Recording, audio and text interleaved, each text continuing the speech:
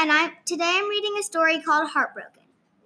I could feel my heart break up into pieces as I struggled not to cry. I looked around and couldn't believe what I saw. There were hundreds of people milling around in the hot weather. There was so much going on that I didn't know what to look at first. As I took in what was happening around me, I noticed many things similar and different from my life. I saw mothers making things from dirty scraps and children scavenging from cans to make money for their family. That day was something that made my point of view change forever. It was a beautiful sunny morning, and my mom, dad, 2 sisters, and I were invited to go and deliver large bags of maize flour, vegetables, and other basics to the residents of a small shanty town called Diepsloot in North Johannesburg, South Africa. I was 6, and I loved the beauty of our adventurous world, going on safari, hiking, surfing, and exploring. So I had no idea what I was in for when I went to Diepsloot. Diepsloot is an incredibly poor area of families living in shacks. As we arrived, I saw many children gathering around our car. We heaved heavy bags of food out of the back of the car. I looked around and was heartbroken from what I saw. When I was little, growing up in Chicago and our estate in Johannesburg, money was something that everyone got, and it was a part of daily life. I thought everyone had a job and that we all went to school. I was as far as right as you can get. I had never realized that some people didn't have enough food or clothes or other things that I could go to my kitchen and get. The day I went to Diepsloot changed all my assumptions. When I saw the hardships they had to face, I realized how privileged I was to have all the things I had. When I saw the dirty puddles around the neighborhood water pump, the tin shacks that looked like they were about to fall down, and the ragged clothing they wore, I thought of my closet full of clothes, my wonderful house, and the faucet in our kitchen with cool, clear water. I felt gratitude for all I had and compassion for the families who were struggling in Diepsloot. When we got to one house to deliver food, we met 2 boys who we played with and traded candy with. Suddenly, I realized that despite their struggles, in many ways they were just like me. The new friendship I felt between us was just like any other friendship I felt in my community. We kept delivering necessities to families until we were finished. As we were heading home, there was a swirling hurricane of emotions inside me.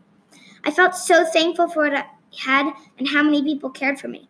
I felt grief for other families that had struggles every day for the basics that I got so easily. Also, I realized that love and friendship is something that we all have in common, and it can help us through the hardest times. I remembered my mom telling me, even though it is hard for them to meet basic needs, they still have lots of love. That is the most important sentence I've ever heard and will ever hear because it changed my vision of the world. It encouraged me, and it reminds me every day that the most important things in our universe are love and each other.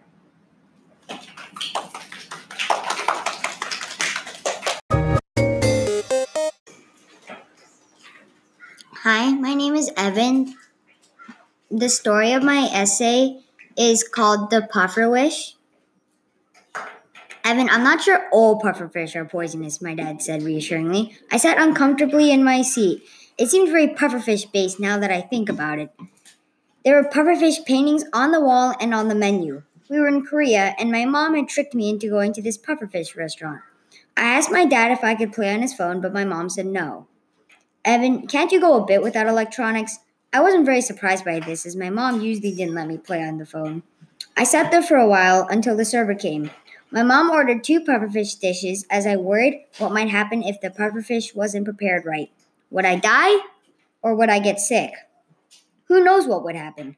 To calm myself down, I decided that my only course of action was to maybe think that the pufferfish they were serving us was maybe not poisonous.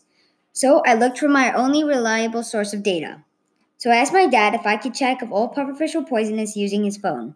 My dad happily said yes and said, Evan, I'm pretty sure not all pufferfish are poisonous. My dad handed me the phone, and I went to Google and searched up, are all pufferfish poisonous? Google happily answered, yes, all pufferfish are poisonous and can kill you very easily. And so I was very worried. I told my dad, so guess what? All pufferfish are poisonous. By this point, I was ready to have a full meltdown. That's when it came, my spiky doom. The pufferfish came in a steamer made of bamboo. It looked kind of shriveled and fried. I stared at it, hoping it would just vanish into thin air. When it didn't, I accepted my impending doom. The pufferfish had a kind of curved shape and did not look pleasant. It was oddly colored, plus it had a weird shape, and with the added bonus of being a spiky, evil, little puffy fish. It smelled like any normal seafood, but smells can be deceiving. I turned to my mom and begged her not to make me eat this. It just looked gross, and I could bet it tasted gross. I wished and wished that she would say, Evan, you don't need to eat it, but that never came. Instead, what came was, Evan, you eat that fish right now, as she placed one on my plate. Look, I said to my pufferfish, I don't want to do this, and if you were alive, you wouldn't either. But my mom says I have to eat it, so I hope you understand. I looked at it one more time before grabbing it with my chopsticks and tasting a little bite. A variety of flavors exploded in my mouth, which to me did not taste very appetizing. It was rough and chewy, which I really don't like, and then it also tasted kind of like squid and rotten chicken. The flavor combination of all these together had the worst taste ever. Gross, I said. That was disgusting, I said out loud. As I choked the rest of it down, I instantly reached for my soda and drank the whole thing, hoping to get that horrible taste out of my mouth.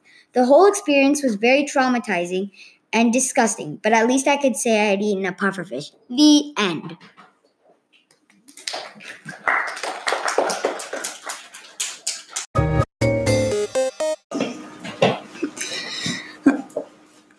My story is on the Dead Sea. My skin was burning and itching painfully on my arm, and after waiting in the sea for 2 minutes, I had to get out immediately from the pain. My scratch got more painful every second. 2 hours before, I was walking towards the beach of the Dead Sea. No one can actually play in the water because everyone just floats. There is so much salt in the water that when you step in, you cannot sink. The sea has 8 to 9 times more salt than any ocean on Earth. The sea is actually the lowest point on Earth, 420 miles below sea level. That's why the temperature is mostly over 100 degrees. When I entered the beach, I was sweating nonstop. There was a snack bar selling refreshing ice cream, so I asked my mom if I can have some. She said, yes, what flavor do you want? I looked at the menu. There weren't a lot of flavors, but I saw vanilla ice cream popsicle with a chocolate shell. Can I have this vanilla ice cream popsicle? I asked. She said, sure, it's a very hot day. Just make sure you drink a lot of water and put on some extra sunscreen.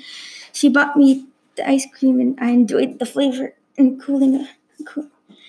I now felt prepared to go out into the hot sand and swim into this mysterious sea which has no living organisms because there's so much salt.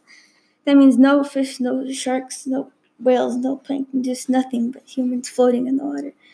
I put on my goggles and put my feet into the water little by little to see if it was the right temperature and realized the water was warm. Let's go in. I told my sister to tell you. When I got in the water, I immediately knew it was different than any other ocean or sea. There was so much salt that it felt like I was swimming in a bowl of olive oil mixed with sand. I didn't go underwater because I knew if I got really salty water in my eyes, I'd probably cry in pain. I had a little cut on my wrist and got a haircut recently, so the salt got into my cut and burned intensely. The back of my neck itched where the barber shaved my hair. I couldn't handle the pain, so I got out of the water. I took a break and put on some more sunscreen on my body. I started to go back in the water, but the pain came back. The salt felt like sharp needles cutting through dead, dry skin. At the same time, the sun was beaming down on me. Finally, I decided to go in, but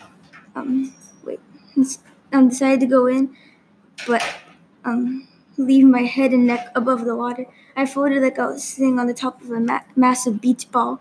I had a ton of fun floating in the water, but I experienced new problems.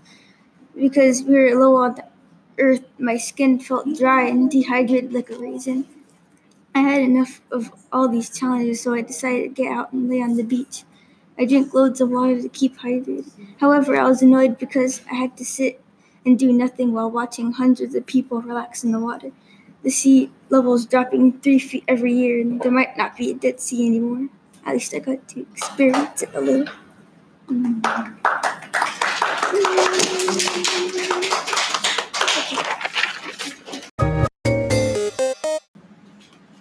Hello, my name is Amaya, and I wrote the story, Beware of the Doggy Paddle. Splash! My dog was chasing me in the pool. The sounds of her splashing in the water made it clear that she was gaining on me. If she caught me, I would surely drown. This is how it all began. It was a pool day. The hot sun was making me feel as though I were a gooey pancake on a sizzling pan. As I was slapping on some sunscreen, my dad let the dog out near the pool. Before I continue my story, I should tell you I have a helicopter dog. She hovers and follows us around, watching our every move. My dog's name is Isa. She is a silly German Shepherd. She can be trained easily, and she is highly intelligent. She does have one big flaw though. She gets very nervous when my brother or I swim in the pool. After I finished putting on some sunscreen, I got in the pool. The pool was cool, deep, and refreshing. I swirled around in the water, making a small whirlpool around me. My family got in the pool as well. We started playing games and fooling around. When my parents were tired, they got out of the pool. My brother and I stayed and continued to play. My brother and I played ball and tag, but then he decided to call Isa to the pool. My brother didn't know that by calling my dog's name, the following would happen. I heard him say, "Isa, come," and I saw her dive into the water, a giant long leap. She was going for my brother, trying to rescue him. This had happened before, but my parents had been in the pool. Isa had ended up on top of my brother. That time, my brother was lucky enough to have only a scratch or two. However, this time, she was heading straight for him. I heard his screams of terror. Isa was even more insistent on saving him, and she looked serious. I didn't have time to think, so I didn't. I yelled at Isa to take her attention away from my brother. It worked, maybe too well. So here I was, swimming like my life depended on it. I was now in the deep end. She was gaining on me. Splash, splash, splash. I was now crying, but it was hard to tell since water was splashing on my face. My heart was beating in my chest. It was so loud I thought the whole world could hear it. Splash, splash, splash. The sound got louder by the second. I felt a sharp pain in my leg. I turned around to see I was bleeding. Isa had accidentally used her claw and cut me when she was trying to reach me. I saw small blood swirls, the color of crimson rose, coming from my leg. My parents were yelling to get Isa's attention. They were almost at tears. She kept on going, ignoring their desperate calls. Nothing could stop her from trying to save me. The sweet, loving dog I knew was now like a shark, sharp, shining teeth glinting in the light. She meant well, but she just didn't know the right way to save me. My brother was watching in horror. Suddenly, he understood what to do. He began to scream. If Isa wanted screaming, she'd get some, because my brother was screaming bloody murder. It was quite a show. Isa was finally convinced to turn back toward him. I wasn't surprised, with all the ruckus he was making. Finally, I was able to make it to the edge of the pool. Even though I was tired and scared, I had made it. I was lucky not to have drowned. Despite having put myself in danger, I was proud that I had helped save my brother. I learned that helping others takes courage and strength. I would make the same choice all over again if it meant saving my brother from my well-meaning dog.